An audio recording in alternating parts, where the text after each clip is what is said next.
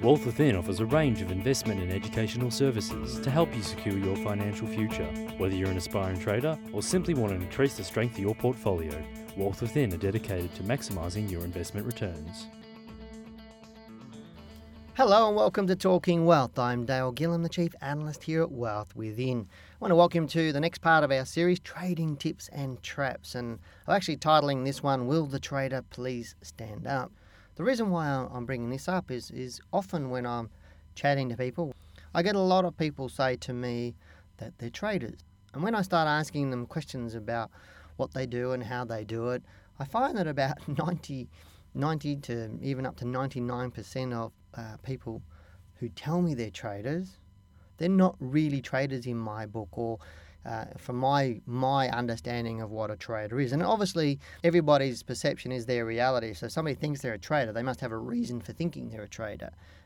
Whereas a trader compared to what? And so if they were comparing themselves to me, maybe they might not consider themselves to be a trader, but they might consider themselves to be a better trader than I am. And that's okay as well, because everybody has varying different levels of skills. But to me, it's about what really is a trader. And I find that it all gets back to, or part of it gets back to confidence. And this is a really important point as far as, from me being an educator as well, is that I find that people are either overconfident or underconfident. And there's a big chunk of people in that area. And some people have what I would call the right level of confidence. If somebody's really underconfident, then they'll believe that they're not able to study, they're not able to be the trader, even though they want to be the trader. And they make it hard for themselves to study because they're already in that sort of failure mindset because they're lacking confidence in their own knowledge and ability to be able to do what they want to achieve. And I find this a lot of cases, probably, and try not to be sexist, but a little bit more in ladies and more men. I do get men that are lacking a lot of confidence, but I find more men are overconfident, which is just as bad. Or actually, I think overconfidence is even worse, simply because when somebody's overconfident, they already believe they know it all and they don't really need to learn and they don't really need to understand it. But they also believe that they can handle it and whatever comes up and whatever the market throws at them, that they have the knowledge and skills to be able to do that. And that's really, really dangerous because that leads them into a false sense of security. And as we all know, the market will be the great leveller. And I often say the market is the worst mistress that you're ever likely to have. She'll take your money faster than anything else if you're not prepared. So overconfidence to me is really bad. And as I said, it's more men in that area, especially if they've read a couple of books and attended a couple of seminars and think they've got all the knowledge and the skills and they go out there and trade, and that overconfidence leads to losing a lot of money. Whereas I find more ladies are more on the underconfidence side. But what is a trader? Well, quite simple, and probably in the simplest form, what is a trader is somebody who buys and sells something to make a profit. It's simple. And we can break it right down to that point. So if you buy and sell a share to make a profit and that's your intention, then in theory you could call yourself a trader. If you buy and sell a property to make a profit, in theory you can call yourself a property trader. If you buy and sell currencies, or you buy action figure heroes and keep them for a while and sell them to somebody else on eBay, you're a trader. And so that's where the word trading came from. In essence, is people having something and selling it to somebody else to make a profit. So in the simplest form, to me, that's really what a trader is. But what I find is a lot of people that call themselves traders are really actually gamblers because they don't have the knowledge and skill required to be able to trade correctly. In my view, in my professional view, is to me a trader who's somebody who earns their living from trading and who is a professional. And you got to think about what a professional does to determine then what a trader is. Now, a professional in any industry has the education, skill and experience to be able to do that job in a very professional manner. And that's where the disconnect comes between myself and most of the people that I chat to who think they're actually traders. Is when I say to these people, why do you think you're a trader, or how do you trade? I get lots of wishy-washy answers and lots of generally the first answer I get is, I use ComSec, or I use E-Trade, or I use some other trading platform. And that's the answer that I get to the question is, well, how do you trade? And they straight away go to the platform they're trading on. A platform is just a tool to place trades. It's not how you trade.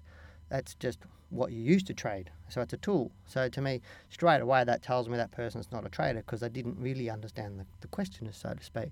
Then I go, okay, so that's how you place your trade. So how do you analyse the shares? How do you analyse what to buy and what to sell? How do you actually come up with your trades to place onto that platform that you've just mentioned?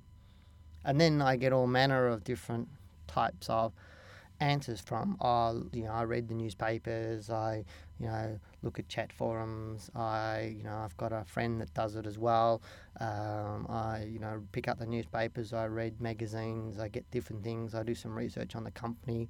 Occasionally I do some fundamental research, I look at some of their different techniques there, what their fundamentals are, I'll look at some of their balance sheets. Sometimes I'll also get people saying I might use some technical analysis. So then I start asking some questions, okay, specifically what sort of technical analysis do you use? And generally it's like, I just use a moving average or support and resistance. And when I start asking them questions about it, I find that most people that tell me they use technical analysis don't really have very good knowledge of technical analysis, or it's very, very surface level. And there's a difference between understanding or having an intellectual understanding of a concept and actually knowing what you're actually doing.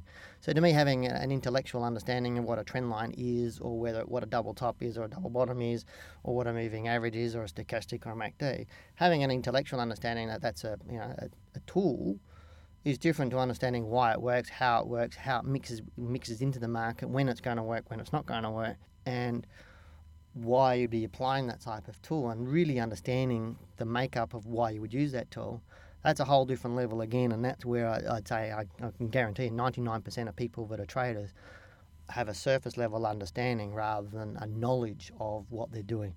And that's a huge big difference. And I'll leave that podcast with you today. I won't go into too depth. I will do another one where I talk about what the traits and skills are of a professional trader, or what professional traders should have. But as I said, I do know that a lot of people that do come to me that tell me they're traders, their level of knowledge and understanding has come from surface level, or is surface level, because they've got it out of books, or they've gone to a 2-hour seminar or a weekend seminar and thinking they know something in great depth. And that's the challenge is that they don't. I mean, for example, is if I gave you a book on how to drive a car, does that mean you know how to drive a car? And the answer is no, you don't have the skill yet.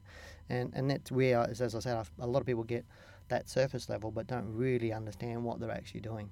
And that's why a lot of people, I believe, that call themselves traders are actually more akin to gamblers rather than what I would call a real trader. Real traders are a profession, and it should be treated as that, and it should be given that respect, whereas a lot of people don't, thinking that they can just read a few books and become a trader.